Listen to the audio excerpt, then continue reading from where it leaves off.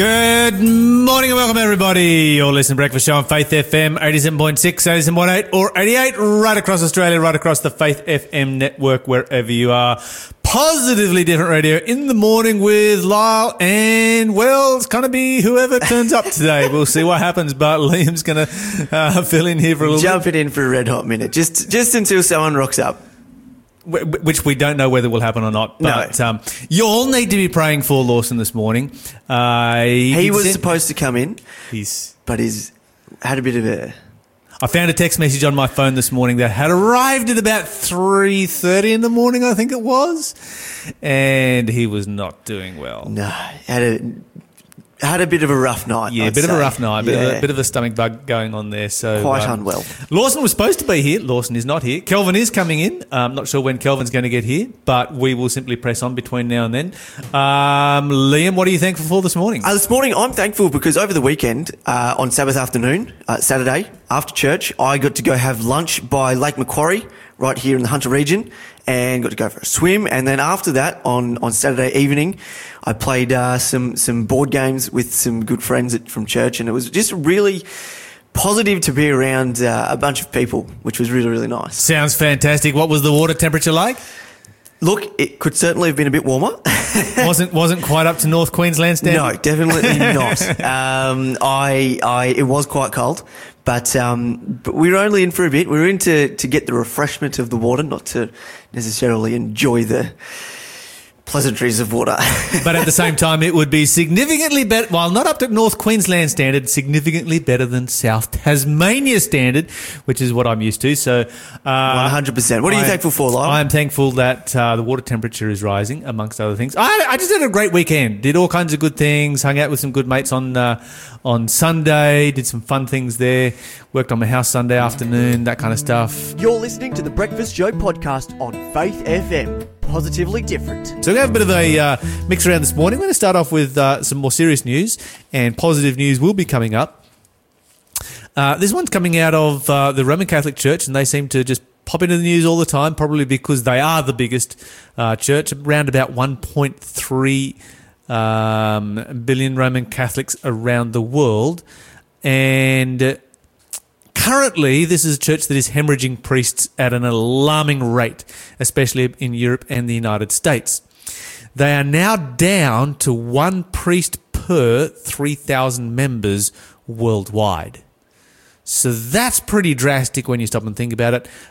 Here in New South Wales, I think if you were to compare that with the Adventist Church, we would probably be, 1 to 100, 1 to 200, something like that. Whereas they're down to 1 in 3,000. In the year 2017 to 2018, Europe alone lost 2,675 priests. That's a big hole to suddenly get blown in the middle of your church. Worldwide, sisters, so it's not just priests, but sisters decreased by 7,249 across that same period. And the worrying thing is that seminarians continue to drop. Now, what is interesting is that the places where seminarians are managing to hold their own and even increase is across Asia and Africa, which is meaning that increasingly the West has foreign leadership in it. Anyway, they're looking at some of the reasons why. I would say, and this is just my anecdotal observation, it'd be pretty tough to take a calling as a Roman Catholic priest as a young man when celibacy is involved. That would be a major, major block. Now, there are a lot of things about celibacy that we have spoken about many, many times on this show that have resulted in, a lot of the sexual scandals that have rocked the Roman Catholic Church. It was highlighted by the Royal Commission as one of the areas that they needed to change. And Francis seems to continue to be resistant to change in this area, even though there are calls both within the church and outside of the church to get rid of the doctrine of celibacy. But it would just be a massive, massive block. And I think that if he changed that policy, he could probably solve a lot of the problems with finding priests to be able to, run the church. Some of the other areas that are being looked at, and of course, celibacy is not the one that they're blaming, even though to me it seems to just be obvious. It's not something that's in the Bible, so it's a tradition of the church, and so therefore it can be changed. So why not? Secularization, the sexual and financial scandals, so a lot of priests becoming discouraged over those. And, of course, COVID. Now, this is interesting. So when you've got a church that is based on fees and offering plates rather than systematic tithing, it creates big, big problems when churches are not open and offering plates are not going around. It creates bigger problems, I should say. So if you've got a church that's based on systematic tithing, which is the biblical model, people are going to continue with that systematic giving regardless of whether there's a pandemic or not. When you have a church that is not based on systematic tithing but relies on the offering plate going around each weekend, and that hasn't happened since March, then a lot of these church dioceses, etc., are just running out of money, and they're having to put people off. Catechists. So that's, for those unfamiliar with the Roman Catholic system, a catechist is somebody who is the equivalent of a Sunday or a Sabbath school teacher. So this is a volunteer person. In the Americas, they have dropped by 41,000 people have pulled out of being catechists. So that's massive. That's an interesting story. It'd be interesting to sort of watch that space and see what Francis does about it. It's a big problem that he needs to address, and I think he needs to address it by dealing with the issue of celibacy. That would solve a number of problems all at once, particularly in relationship to the sexual scandals that continue to just sort of rock that particular church. Now, here's an interesting suggestion. Some people have put forward the idea that the perfect pandemic greeting is Namaste. So Namaste is a Hindu greeting, and the way you do it is you place your hand over your heart and give a slight bow to the other person. So it is contact-free. And Namaste is not a terribly foreign word to Westerners. A lot of Westerners use that word, particularly people who do yoga. A lot of yoga classes begin or end with Namaste. And, it's something that has crossed over from the East into the West. And so the question is this a good word to use? Should we be using this word? Should we just transfer to Namaste for the period of the pandemic? Okay, so you might all be wondering, what does Namaste mean? Now, of course, people who go to yoga know and probably several different definitions for it. The original Hindi definition, which comes from Sanskrit, and there are a number of different languages that come from there, but the original definition, or the actual definition of the word, is I bow to you. That's all it is, and it is purely a secular greeting. Now, what's interesting, so it's the equivalent of hello or goodbye in English. It's just a Hindi way of saying hello or goodbye. So that's purely secular, and has no religious connotations at all. But when Westerners picked it up, and Westerners started to bring Eastern religions to the West, and when they started to bring, yoga and so forth, Westerners infused the greeting with religious concepts. So this is not uncommon for a word to transfer from, one language to another, and for the definitions of it to change. Let me ask how comfortable you feel with this. So the Western definition of Namaste is the divine light in me bows to the divine light in you. Now that's a little bit different, isn't it? Another Western, there's a number of different Western definitions here.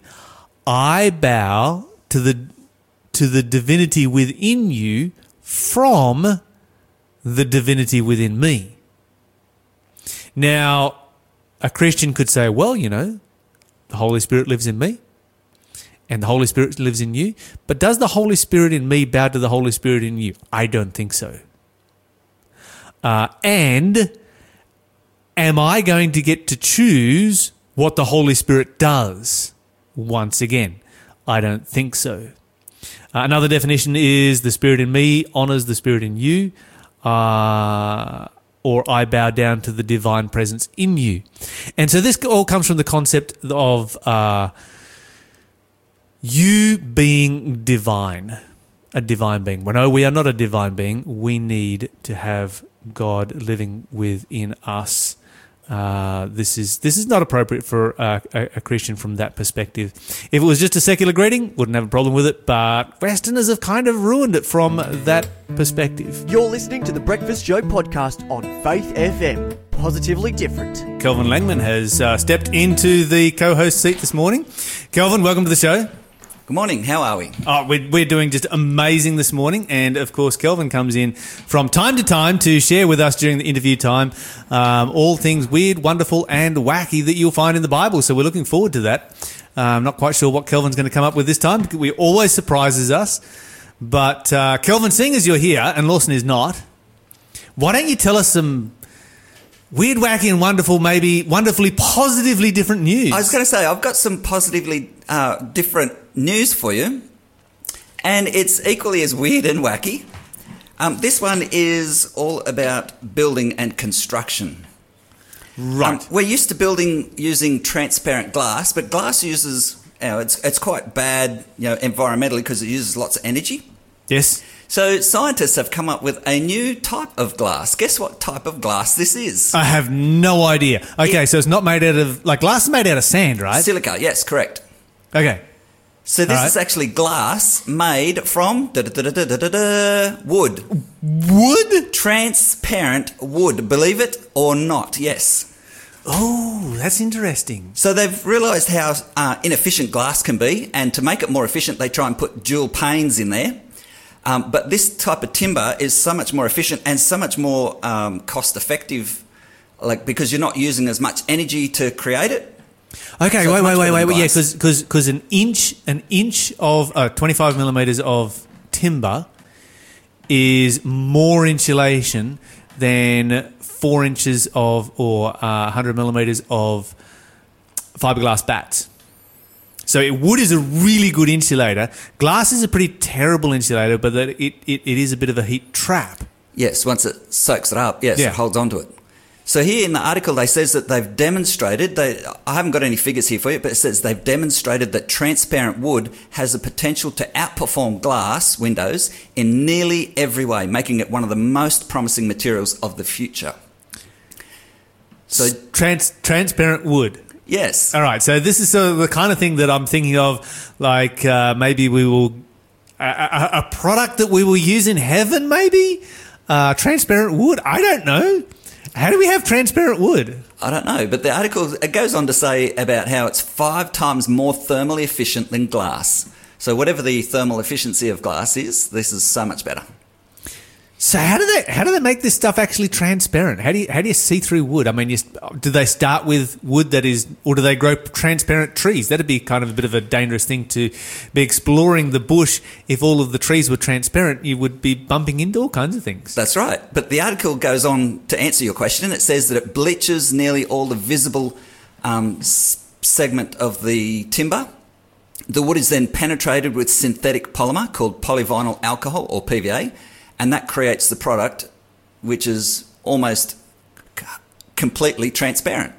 So you were saying something a little bit earlier about carbon and wood being full of carbon and diamonds being made of carbon and diamonds being transparent. Does this play into it at all?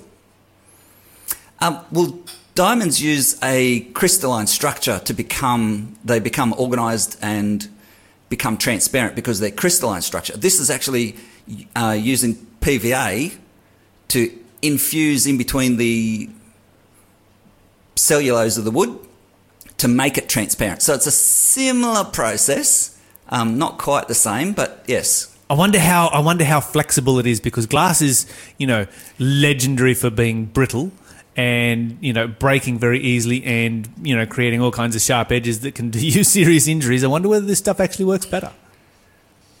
It'd be interesting to see if you were to barge into it, how flexible it would actually be. I wonder whether it's something similar to what they use when they're making movies and they have to, jump through glass windows without getting damaged or hurt. Yeah, well, you want safety glass, don't you? How much more safe would it be? Like, how many people have cut themselves these days with PVA infused into the timber? I would imagine there'd be zero safety risk. Yeah, absolutely. Okay, so, we're just noticing here that rather than slashing, it splinters. Or rather than, what should I say here? Rather than shattering, it splinters. I guess that's what would happen because it's wood. Yep. I wonder whether it's flexible like wood. You could have bouncy, flexible glass. Glass is not very flexible. Hit a glass with a cricket ball, it'll only flex so far. Glass is what's called a polymorphous liquid. It does bend very slowly over time. And flow. It flows, yes. Yes, I remember working on a house in Tasmania that had been built, I think, in the very, very early 1800s. And the glass at the bottom of the window was way thick and way thin at the top because, it's actually a liquid.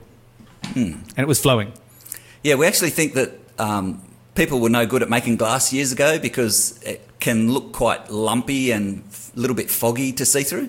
But it's actually just the process over time. The glass slumps, so the surface no longer remains smooth. So if you could take the glass pane out, turn it upside down and put it back in the window, it should return back to normal shape over time. Indeed.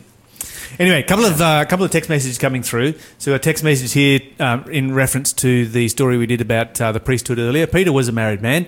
Everybody who reads the Bible would know that. So why celibacy taken up by the Roman Catholic Church? It doesn't make sense since Peter is the reason they have a pope. He was their first pope, so he should be the example for all popes. And if his example is to be married, and all the popes were married up until the first 800 years of the history of the church, then shouldn't they actually follow the example of their first Pope, Peter, who was a married man? My next story is all about out in space. So we've got Neil Armstrong, Buzz Aldrin and all these other historic figures, astronauts that have been out into space. And there's one more object that has joined them.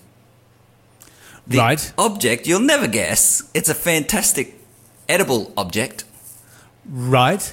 One that's very popular in our culture at the moment. And that one is a chicken nugget.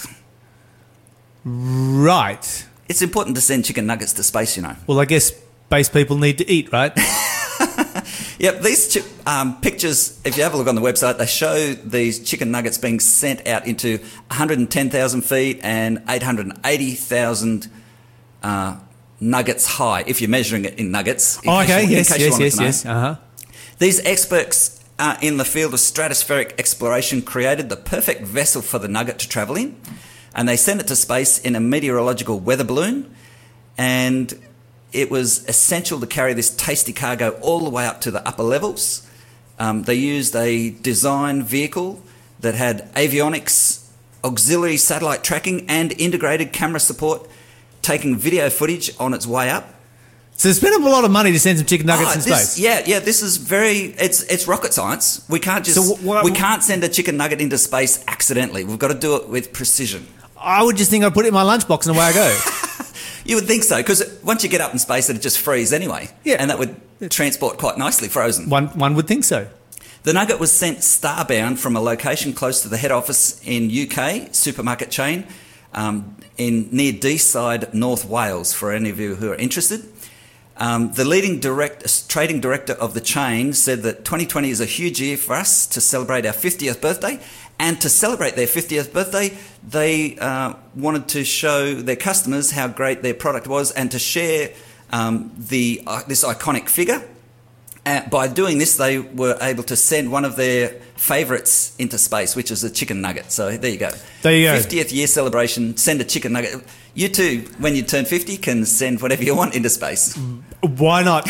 That'll be a couple of years away for me, so we'll have to try and figure out what to do when that time comes. What am I going to send into space? I just do not know. You're listening to the Breakfast Show podcast on Faith FM. positively different. Kelvin, what's happening in the world of everything unusual and things that you would not expect to find in the Bible?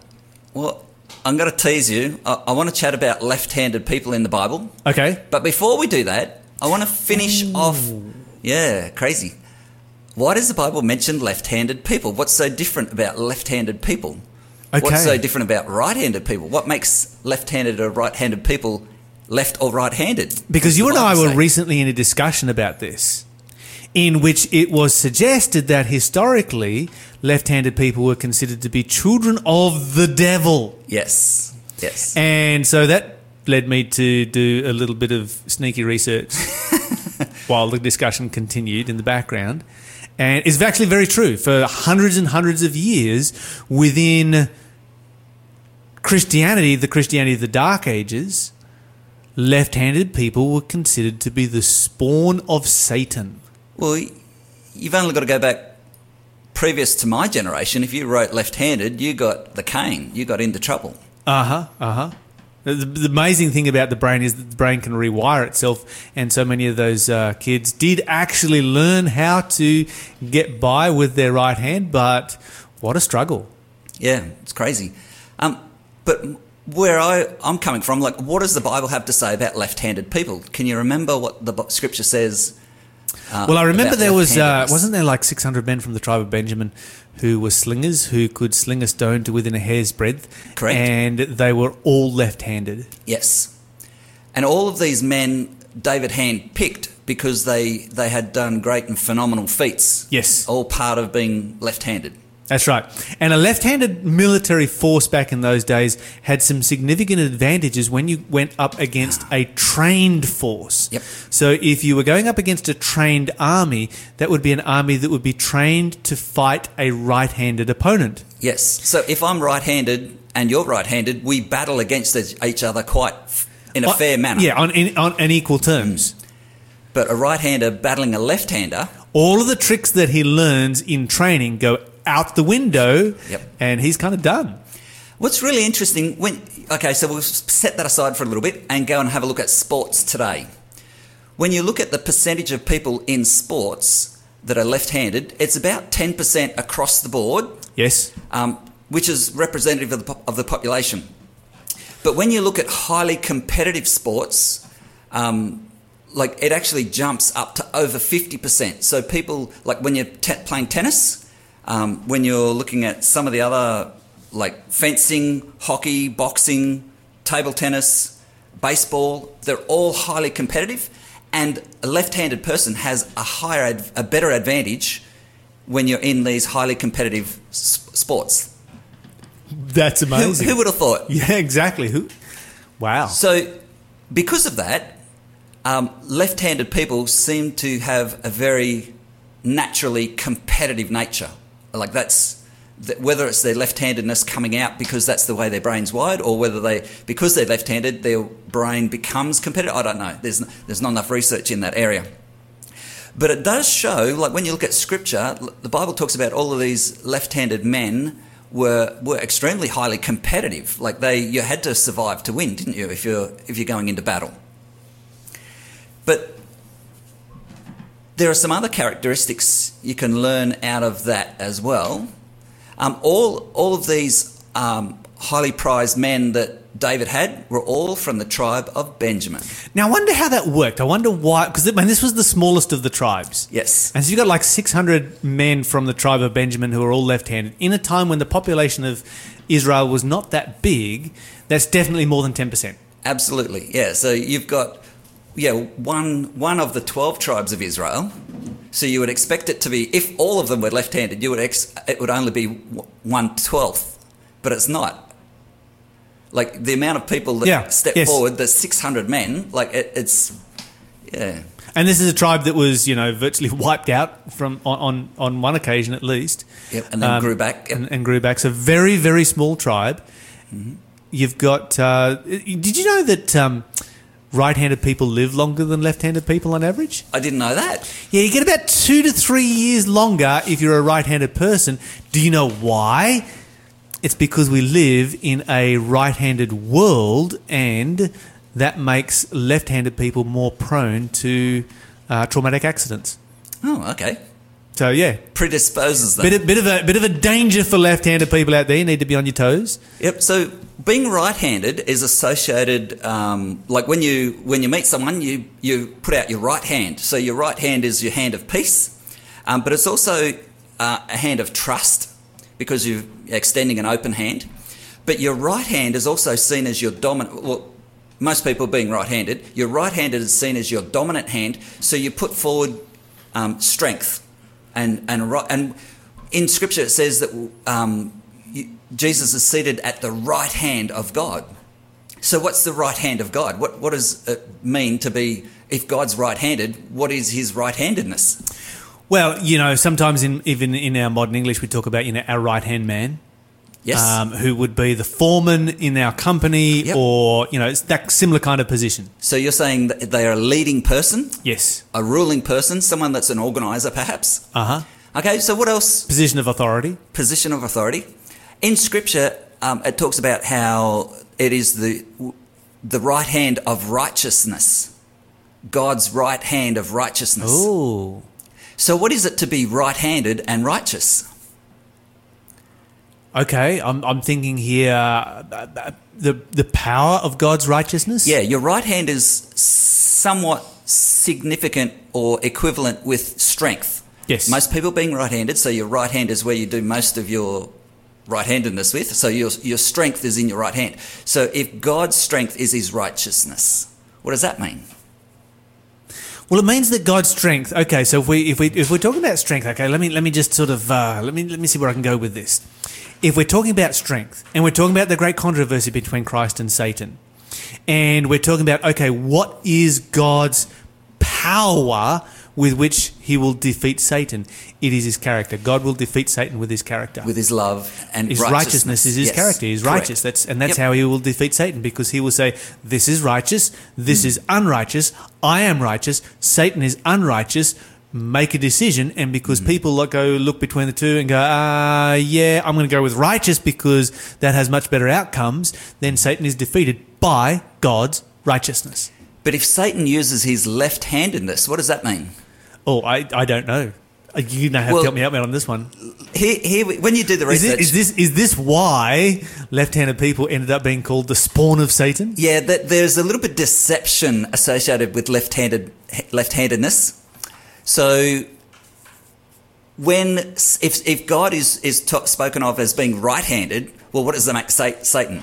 Well, Satan's equivalent or equated with left-handedness and deception, you see? Right. So this is where people drew a kind of a conclusion that the Bible doesn't teach. This is where it comes from, yes. I wondered where that came from. That kind of makes sense, though. What's crazy, though, Satan in his kingdom has actually used what he believes is strength. Like, his idea of strength is God's idea of weakness. Right. Yes. So God will never force. We think that God is a strong God, which he is, but his idea of strength is different to man's idea of strength, and it's different to Satan's idea of strength. Yes. So this right arm of righteousness, like, he will never do evil, he will never do the wrong thing, and you can rely on him to be loving and caring, compassionate, like that's his character. So he will never use deception, he will never force anyone, he will never take away anyone's freedom. Okay, so then Satan has a right hand of force and deception. Yes. So that's our choices. We can go with God's righteousness or Satan's force and deception. So if we understand that, how do we equate that to what the Bible says about left-handed people? Okay, what does the Bible say about left-handed people? Well, apart from the tribe of Benjamin that had a lot of them. So we had lots of left-handed people mentioned in the Bible. The story of Ehud assassinating the Moabite king. He was a great hero, yes. Yep. There's also another two dozen ambidextrous warriors who came and supported David specifically in the battle in Hebron. And all of these left-handeds, like that I could find in Scripture, were all from the tribe of Benjamin. But what's really interesting about the tribe of Benjamin, do you know what the name Benjamin means? I not off the top of my head. Ben means son of. So I have a son. my son is named Benjamin. Ah, so this you is well the- know the meaning of this name. Yeah. So Benjamin, Ben is son of, Jamin means son of my right-handedness, son of my right-handedness, right? Son of my power and strength. Son of my strength and power. So are you right-handed, Kelvin? I am right-handed. Okay, so that kind of works for you. You're allowed to have a son named Benjamin. And I'm then. allowed to have a son named Benjamin because he's also right-handed. However, here's what's tongue-in-cheek. How come all of these people that are left-handed and mighty left-handed warriors come out of a right-handed... It's quite ironic. And they all carry a title, a name of right-handedness, while they are actually left-handed. Yes. So it's a very big contrast. Like, I think someone had a big chuckle when they were writing this and including this in the scripture. Like, the Bible is full of history and it just records it as it is. But that's truth is stranger than fiction, I think. How could you make something up like that? That's right. It's like, son of my right hand, all of whose descendants are left-handed. And classic. And the thing is, not only were they left-handed in a group of right-handed people, but they were superior to right-handed people. Oh, yes, absolutely. And you find a lot of left-handed athletes are actually far superior, and that's why they dominate and do so well in sports. And that's why I think... did not know that. Yeah. I did not know that. Yeah, so whether it's the competitive nature or not, I don't know. Like, it's a very interesting thought. Maybe we should all be a little bit more ambidextrous than what we are. What tribe was Ehud from? I can't remember. Was he Benjamite? He was Benjamite. He was Benjamite. as well. There you He go. was, They're yes. all Benjamites. Yep, absolutely. So there must be something genetic at some particular point with handedness. What if we could do some genetic testing? I mean, this modern era, we could do that, couldn't we? And find out what kind of what's the left-handed gene? Yep. What is that? It'd be interesting to track it down and see which part of the chromosome and you know what is there. Could you if you knew that, could you influence someone into becoming left-handed by changing their genes? It's a very Bit interesting of gene writing. gene therapy. They can rewrite genes these days. So maybe this is the future. Kelvin will be able to sit down and do I want my child to be right-handed or left-handed? Do I want them to live longer or be a great sportsman? Yep. So how crazy is that? There you go. Very, very fascinating. Thanks for being a part of the Faith FM family. Join our community on Facebook or get in touch at 1-800-FAITH-FM.